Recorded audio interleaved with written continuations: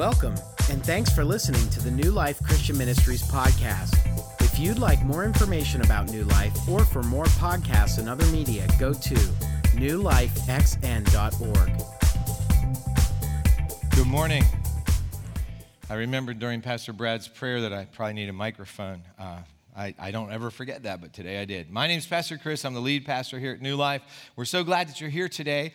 If you're here for the very first time, we want you to know that the reason we exist is to share, grow, and live the new life of Jesus Christ with the world, one person at a time. And we're in the middle of a series talking about the 7 core values that drive us to that target of sharing, growing, and living the new life of Jesus Christ with the world, one person at a time.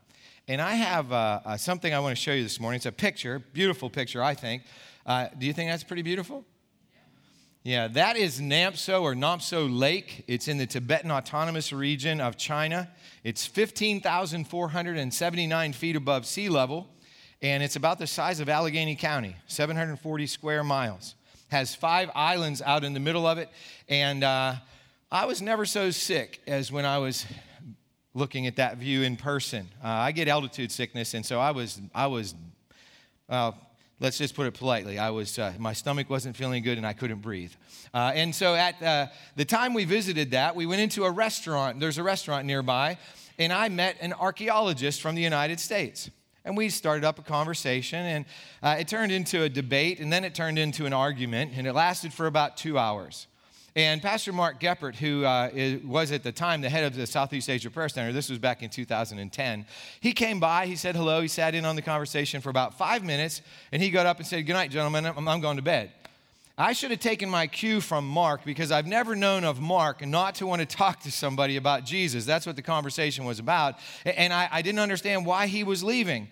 But a little while later, I did understand why. The archaeologist was not a believer of any particular religion. In fact, what he told me was he had studied all the religions, and he sort of picks and chooses which parts of each religion that he liked. And sort of like you and I might go to a buffet and pick and choose what kind of food we like. And anyhow, in the middle of the conversation, or actually towards the beginning of the conversation, he asked me a question. He said, "So are you here to tell these poor Tibetan people that they need to have Jesus in their life or they're going to go to hell?" And I said, "Well, not exactly in those words, but yes, I'm here to tell the Tibetan people about Jesus." And he said, "Well, you don't have the right to do that. Nobody has the right to push their particular brand of religion on another, and especially not an indigenous tribal people. You don't have the right to ruin their culture. You shouldn't be doing that." And so we continued and on and on and on and on for, like I said, a couple hours. And finally, he said to me, "Well, you're certainly the most benign zealot I've ever known, but you still don't have the right to do what you think you're going to do here." And I said, "Well, could I pray for you?" And he said, "Are you going to pray in the name of Jesus?" I said, "Yes, I am." He said, "No, thanks, I'm good." And I said, "Well, good night, I'm going to bed too." So anyway, I share that with you because there is something that we all need to acknowledge. There are different religions in the world. In fact, the people of that picture again, the Buddhist people that live there in the Tibetan region, until the Chinese government told them they weren't allowed to do this anymore, they would make pilgrimages to that lake in the wintertime. And they would walk out on the lake, it was frozen obviously, to one of those islands. And then they would stay there on that island through the summer when the water had melted until the next winter. I mean, they would stay there praying, fasting, and I guess they would scrounge around for the food that was there. And then when the lake froze over again, they would leave. Now, do you think that's strange? You think it's odd? Do you think it's challenging? You see, that's a religious practice, and Buddhists have certain religious practices, and Christians have certain, Muslims have certain, and even atheists, which is a religion, even though they would say they don't believe in any religion, but it takes a lot of faith to believe that there's no God. It's actually a very strong religion, and some are atheists, basically out of laziness or out of ignorance, but there are zealous atheists who are very antagonistic against any other faith. And so while everybody might believe something different, and some people say they don't believe anything, in fact, it's really an interesting thing to me that a lot of people say there isn't any truth, but everybody, and here's the first point in your outline, if you're following along in the outline, at a certain level, all of us trust in truth. At a certain level, all of us trust in truth. And even the ones who say there's no absolute truth, which the archaeologist was one of the ones, and actually this is part of the debate we had, he said there's no absolute truth, and I said, well, is that an absolute truth? And he said, what do you mean? I said, well, you said that there is no absolute truth. So if that's true, then that's an absolute truth, that there's no truth. And I'm not trying to argue and debate with you all this morning or with anybody for that matter. All I'm trying to do is simply this. My goal is to set forth the truth that we trust here at New Life. We live in a free country. We can believe anything we want to, or we can believe nothing if we want to. But it doesn't really matter what we believe. It matters what's true. And that's what we've sought to establish here for the 16 plus years that we've been New Life Christian Ministries, is what is true. Because we want to pursue the truth here. And that's what we've been doing. And we acknowledge that there are many people around the world who don't believe there is truth, and all different kind of people believe different truths. But at the end of the day, we believe here at New Life that there is absolute truth. And that part of that absolute truth is that there's a God. And that God is the creator of everything that exists. And so there are basically 4 biblical truths that have been established if you read the Bible. And the first one is what I just said, and that is that there is creation. And the bottom line is we believe that. We believe, secondly, that after creation, God gave freedom to the human beings that he created, and those human beings fell from a relationship with him, and we call that sin. And so the fall is the second thing we believe. The third thing that we believe is we believe that God redeemed us. In other words, he didn't let us, mire in our sin. He gave us the opportunity to get out of it, to be set free. And then finally what he did is he established his kingdom. In fact, he establishes his kingdom in creation, that his kingdom is going to be eternal. And so he sent Jesus, his only son, to give us the ultimate redemption and to promise us that one day he would return after he rose from the dead and went back to heaven to establish his kingdom forever. So those are the 4 themes that we find in Scripture: the theme of creation and fall, of redemption, and of kingdom. And so that's what we've been talking about for 16 and a half years here at New Life. Every message that I or Brad or Mark or whoever teaches from this stage has to do with one of those 4 themes.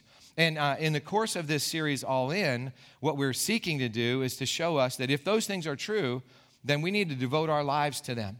And we're talking about 7 core values. We're on the 3rd one today, and I'd like to put those in the context of all 7. So on the screen is going to be the 7 core values. We've done this for 3 weeks now. Those of you who have been here the last couple of weeks know what I'm going to ask you to do. I'm going to say the core value, and I'm going to ask you to say what the next step we need to take is, the action point we need to take in order to live it out. So I'm going to say the first one. We follow Jesus. You say?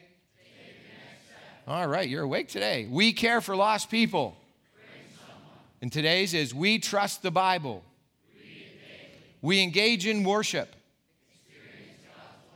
We love each other. We live in the Spirit. And we give generously. So notice it said we trust the Bible. Why does it say we trust the Bible instead of we believe in the Bible? Here at New Life, we believe in Jesus Christ. We believe in God, Father, Son, and Holy Spirit, but we trust the Bible. Why don't we say we believe in the Bible or we accept the Bible? Why is it the word trust? Because there's a difference between believing in something and trusting something. Believing in, and I hope sometime in your life somebody has said, I believe in you. Because what that means is they're all in for you. They believe that if they needed something, you would be there for them. You believe, and when you say, or the person says, I believe in you, it means that they know that when there is this time, when push comes to shove, you won't abandon them, that you'll be there. And that's what it means to believe in God, except to the nth degree. Trust, on the other hand, defined by dictionary.com, goes like this. It's reliance on the integrity, strength, ability, and surety of a person or thing. Confidence. So what we know for sure is that we trust the Bible to always tell us the truth. We trust that when we turn to the Bible and it tells us something, it will be good for us. It will be something that will benefit us in our lives, and that's why we trust it. And today's take-home point acknowledges a very simple truth. And for those of you who are new, the take-home point is the one point that we want to remember and take home and live out in the week ahead. And here's this week's take-home point. We can only trust God's word when we know it. In other words, how can you trust something that you don't know? How can you trust in the Word of God if you haven't read it? How can I trust the Word of God if I don't know what it says? And I've talked to a lot of people over the years about the Bible, and I've said, what do you think about the Bible? I think it's a bunch of myths and legends. And I say, have you read it? And ordinarily what they say is parts of it. I've read parts of it. And what I know from reading parts of it is that, Jesus supposedly walked on water. He rose from the dead. He healed sick people, That's a legend. That's a myth. It can't be true. And the reason people say that is because, as we talked about back in our series, Wake Up the Wonder, in the middle of the summer, we live in a society that has been influenced by rationalism for the last 400 plus years. And rationalism says that there is no supernatural. All there is the natural, what we can see, taste, touch, smell, hear, all the things that we can observe with our senses, that's all that exists. There's nothing beyond that. Well, if you exclude everything beyond that just by, using your rational mind and you say miracles can't happen, then of course you don't believe that they happen. Doesn't mean they can't happen, just means you've excluded it from your experience. And that's what we've done in this culture for hundreds of years now. And so anything that sounds supernatural, we just discount and say that's a myth, that's a legend, that's a story, fairy tale. It's not true. And the reality is, as I already said, the Bible establishes that creation was a supernatural event, that there was a God who always existed and he created everything. The fall was not a supernatural event in that it was, some demon or angel forced it to happen. It was a naturally occurring thing. Two human beings in their natural being decided to reject God. But the consequences were supernatural because this battle that's always going on that we can't see between the forces of God and the forces of evil led by Satan, they're all around us, always going on. And Satan influenced the decision, but at the end of the day, we always have the freedom to choose which it will be. God's redemption is supernatural because Jesus, the only perfect human being who's also God, died in our place so that we could have a new life. And then, of course, his kingdom is both natural and supernatural because we will live in his kingdom, which will be a real place. But it will be eternal, which is a supernatural reality. So what we're going to do today is we're going to turn to 2 Timothy, a book in the New Testament. It's actually a letter that the Apostle Paul wrote to Timothy, his son in the faith. And Paul was in prison, and he wrote to Timothy to exhort and encourage him about things that were true and necessary for his life, to challenge him and to encourage him. And in this portion, which is 2 Timothy chapter 3, verses 10 to 17, we're going to do two things. We're going to look at Paul's life experience that shows that he was all in for Jesus, and then we're going to look at what Paul said about the Bible, about Scripture and its truth. So if you have your Bible, would you please turn with me to 2 Timothy chapter 3, verse 10. And if you don't have your Bible or Bible app, it'll be up on the screen. But before we read, let's pray. Almighty God, we thank you so much for who you are. We thank you that you're there right now. We thank you for your truth that comes from your word. And today, God, we pray that you would open our minds, our hearts, our spirits by your Holy Spirit, that we might receive that truth and then be empowered to live it out in the week ahead. We ask this in Jesus' name. Amen. So Paul wrote to Timothy, but you, Timothy, certainly know what I teach and how I live and what my purpose in life is. You know my faith, my patience, my love, and my endurance. It reads like a personal letter because it is. Paul, as I said, was writing, and this is the second letter that he wrote to Timothy from prison to help Timothy with his growth and his walk with the Lord. And it's not just a personal letter, though. It's the Word of God. God influenced the words that Paul wrote, and God guided the words that Paul wrote so that these words are not just for Timothy, but they're for all of us as well. And what we've learned over the years, actually I've been sharing this for the last 7 years. It's a formula, two formulas, that information minus application, it's just information. If Timothy had just read these words and just sort of put them on the shelf, it would have just been information. But information plus application equals transformation. And that's what Paul was wanting to see happen in Timothy's life. There was already transformation going on in Timothy's life, but Paul wanted it to continue to grow and develop and to deepen. And so Paul and Timothy were intimately acquainted. Timothy had gone on a number of mission trips, if you will, with Paul. And so he had seen what Paul had experienced in his life. And some of you have been on mission trips with me, and you know me a little better than those of you who haven't, who've only known me from standing up here on the weekends. And every time I go on a mission trip, after a week or so, I say to the people who have never been with me before, so what do you think is the difference between the Chris Marshall in the mission field and the Chris Marshall who stands up and preaches week to week? Because I want to know if there's a consistency between who I really am, because you're going to be who you really are in the mission field, and the person here. And what they always say, basically they say this: you're the same person here in the mission field as you are back home, with one difference. You have less of a filter, and you seem to be more joyful than you are on the weekends. Interesting. So I can live with that. I can live with that, right? So that's a pretty powerful thing, that somebody knows you well enough to know your insides. And Paul told Timothy, you know my purpose in life. What a powerful statement. Because so many people in the world, in Paul's time, right on through today, they don't have a purpose in life. They're just sort of drifting along like a log in a river, right? There's no real purpose. But Paul had told Timothy his purpose, and not only told him it, but he lived it out in the power of the Holy Spirit. And so the next thing that we find is that while Timothy's aware of these things, there's also action involved. He had written, you know my faith, my patience, my love, and endurance. But he adds, and you know how much persecution and suffering I've endured. You know all about how I was persecuted in Antioch and Iconium and Lystra. But the Lord rescued me from all of it. So this is the Bible. Therefore, it's true. We trust it because it's true. And what Paul is saying is, if you live in the power of the Holy Spirit, you'll experience these wonderful things: faith, patience, love, and endurance. And we look at those and we go, wow, I want faith, love, patience, endurance. I want that in my life. But Paul adds something else: persecution and suffering. In fact, he adds 3 locations. So we know this isn't just in his mind. But he was actually in cities, and they did things like put him in prison. They beat him with rods. They beat him with whips. They threw stones at him. One time they threw stones at him, and they thought they killed him. And they carried him out of the city, and then he actually got back up again. So, I mean, this was not an easy life, and Timothy knew that. He didn't see everything that happened to Paul, but he had seen enough to know that along with these good things that happen, there are challenges. In fact, what Paul writes next is this. After he says, yes, and everyone who wants to live a godly life in Christ Jesus will suffer persecution. You know what? I've never seen that on a wall hanging in anybody's home. I don't go into somebody's bathroom and see the little scripture verse that says, you know, everybody who lives a godly life in Christ Jesus will suffer persecution.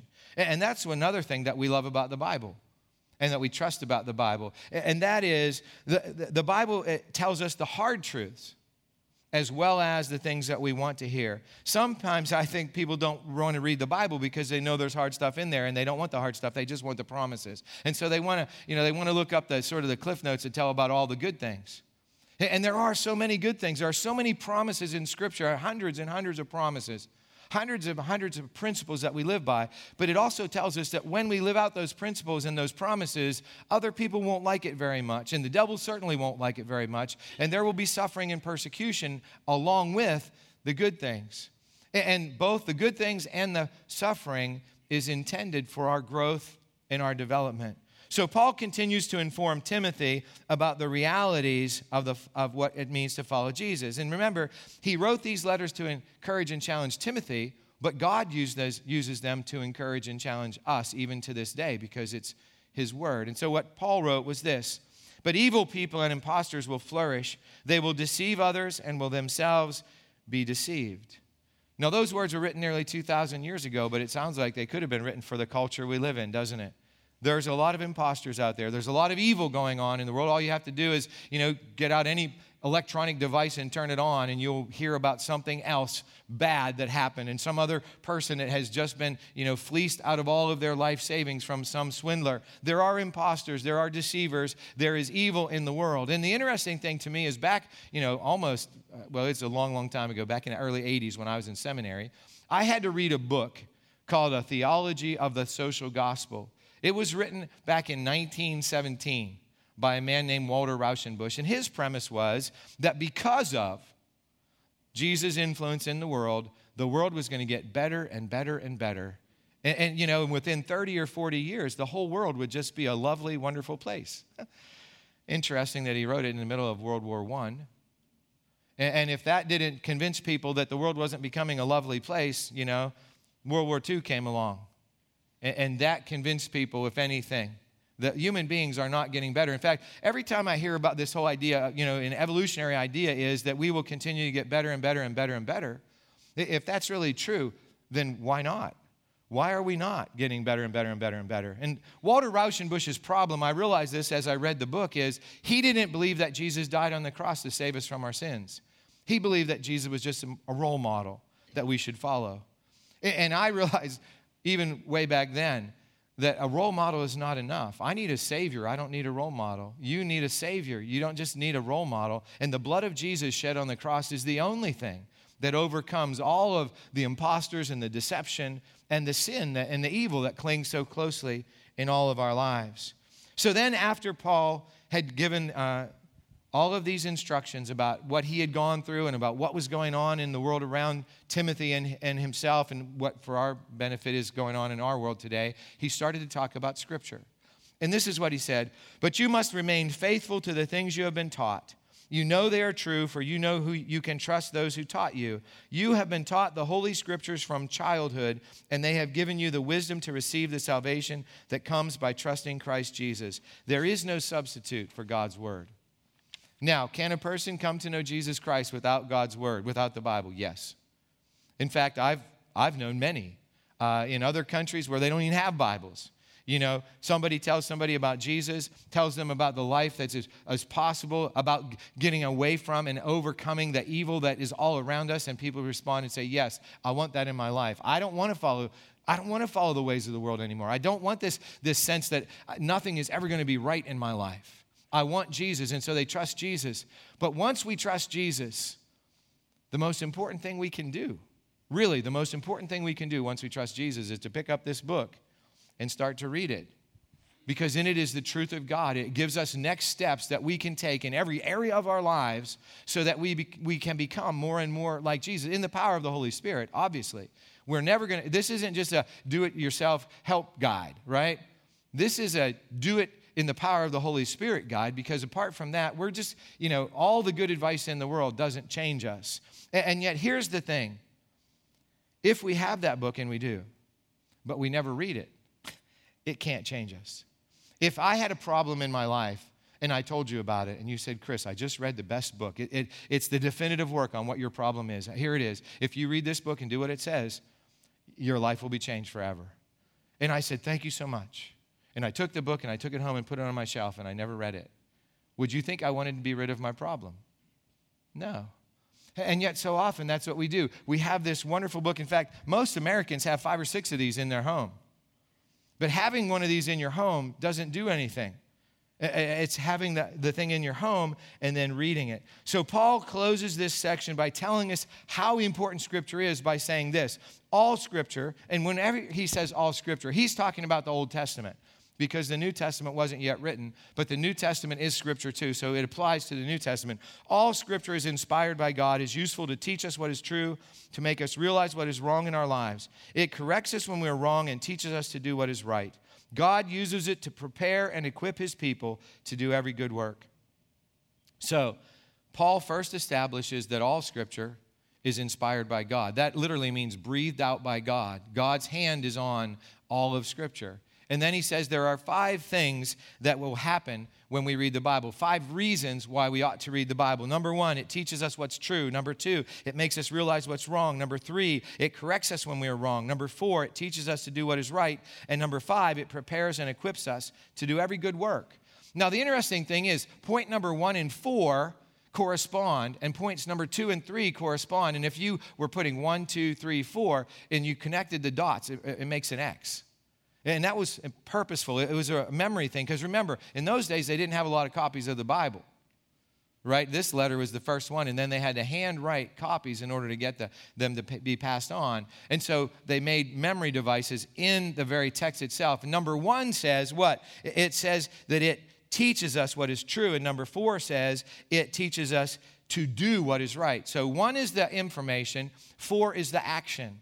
And then number 2 says it makes us realize what is wrong. And then number 3 says it corrects us when we're wrong. So 2 is the information. It teaches us what's wrong. But number 3 is the action. It corrects what's wrong. So the Bible is designed not just to give us information about what's right and wrong, but it gives us the actions we can take to do what is right and to stop doing what is wrong. And then the underlying and overall purpose is, as we do that, we will be prepared and equipped to do every good work, all the good works that God calls us to do. So Paul assumed that Timothy would believe what he wrote because Timothy believed in Paul.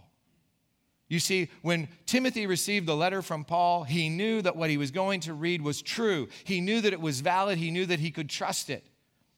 And we can do the same, not only because Paul wrote it, but because Paul was inspired by God himself as he wrote it, and that's why it's true. So what we need to understand today is if we have a book that we can trust, because it's true, we have confidence in it. It's going to tell us what's right and what's wrong. It's going to show us how to do what's right and to stop doing what's wrong. Then there's only one more thing left to do, and that's the commitment for this morning. And it's very simple. It's this. I will read the Bible daily this week. I will read the Bible daily this week. If you don't already do that, this is a very powerful commitment. If you already do that, you're just going to keep doing it. It's still a very powerful commitment. There have been so many studies done across America over the last 4 or 5 decades on what is the difference between Christians who actually grow in their relationship with Jesus Christ, actually follow Jesus, and sort of just drift along. And every single one of them says the single most important thing is this: those who are growing in their faith are reading and applying the Bible in their lives. And you almost want to go, duh, right? I mean, really? That's all you have to do? Yes, that's all we have to do, is read it and apply it in the power of the Holy Spirit. But somebody might say, well, how do I do that? I mean, where do I start? That's a great question. Where do you start in the Bible? Some people start in Genesis, nothing wrong with that. But if you've never read the Bible before, I would suggest that you start in the Gospel of Mark. Some people say John, but I say Mark for this reason. There are 16 chapters in the book of Mark. It's the action-oriented gospel. They're all action-oriented, but it's mostly more action than it is talk. And if you have 16 chapters, that means if you started on the first day of a month and went to the 16th, you would read it through once. And then if you went to the 17th and read to the end, you would be almost done again. And so just read the last chapter, on the day 31 or day 30, read a couple chapters. In any case, read the Gospel of Mark through twice a month for about 6 months. And what will happen is you will have an understanding of who Jesus is, what he did. And there's nothing more important than knowing that. Then I also suggest that at the same time, if you want to read a little bit more, read one chapter of Proverbs every day. There are 31 chapters in the book of Proverbs, and there are 31 days in most months, right? So you just read a chapter a day. And the cool thing about Proverbs, you could start today. What is this, the 22nd? You could start in chapter 22 of Proverbs. It doesn't matter because Proverbs is just a long list of wise sayings from King Solomon, influenced and guided by the Holy Spirit. So they're true and they're valid, and they talk about things like work. They talk about relationships, talks about anger and how to manage your anger in your life. It talks about every practical thing you can imagine.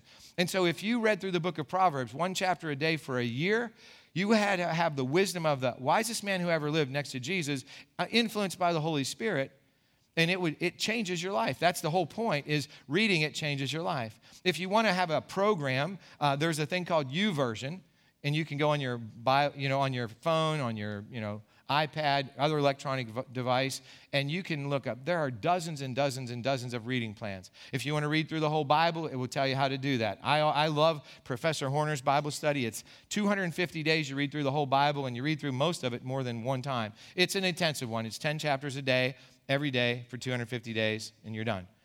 There's ones that are chronologically how the Bible was written, and the events in chronological order. I also want to tell you, if you're a little boy or girl, there are even Bible programs for children, preschoolers, middle schoolers, adults, and high schoolers. Everybody.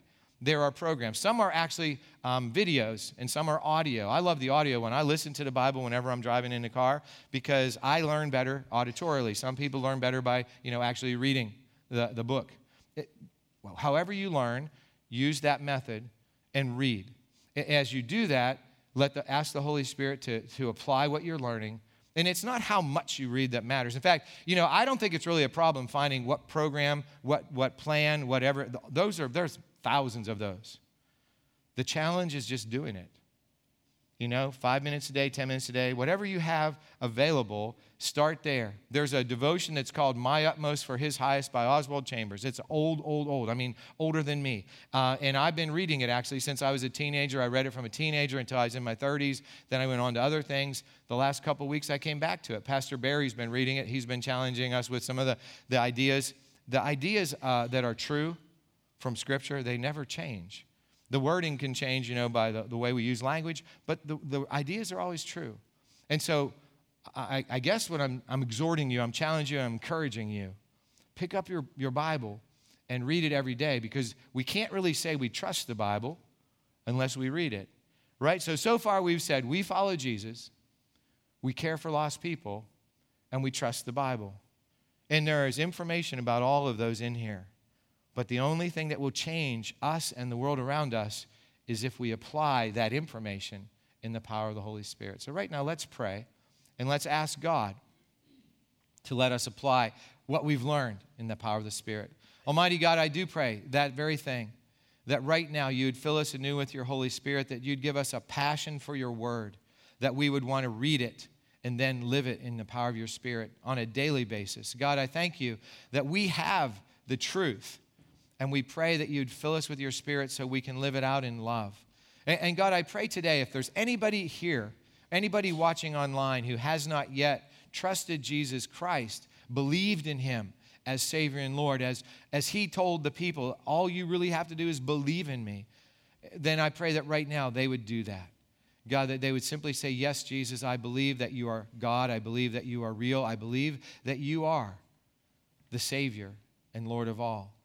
And God, I know that as people do that, you come into their lives, and it's an eternal switch that is changed. And from that moment forward, you will be with them and you will guide them. And God, I thank you for those who do that right now. And for those of us who have done it, I pray simply that you will continue to fill us with your Spirit. Give us the ability to live out the things that we read. And God, once again, please give us a passion to read your word so that we can truly trust it. We ask this in Jesus' name. Amen.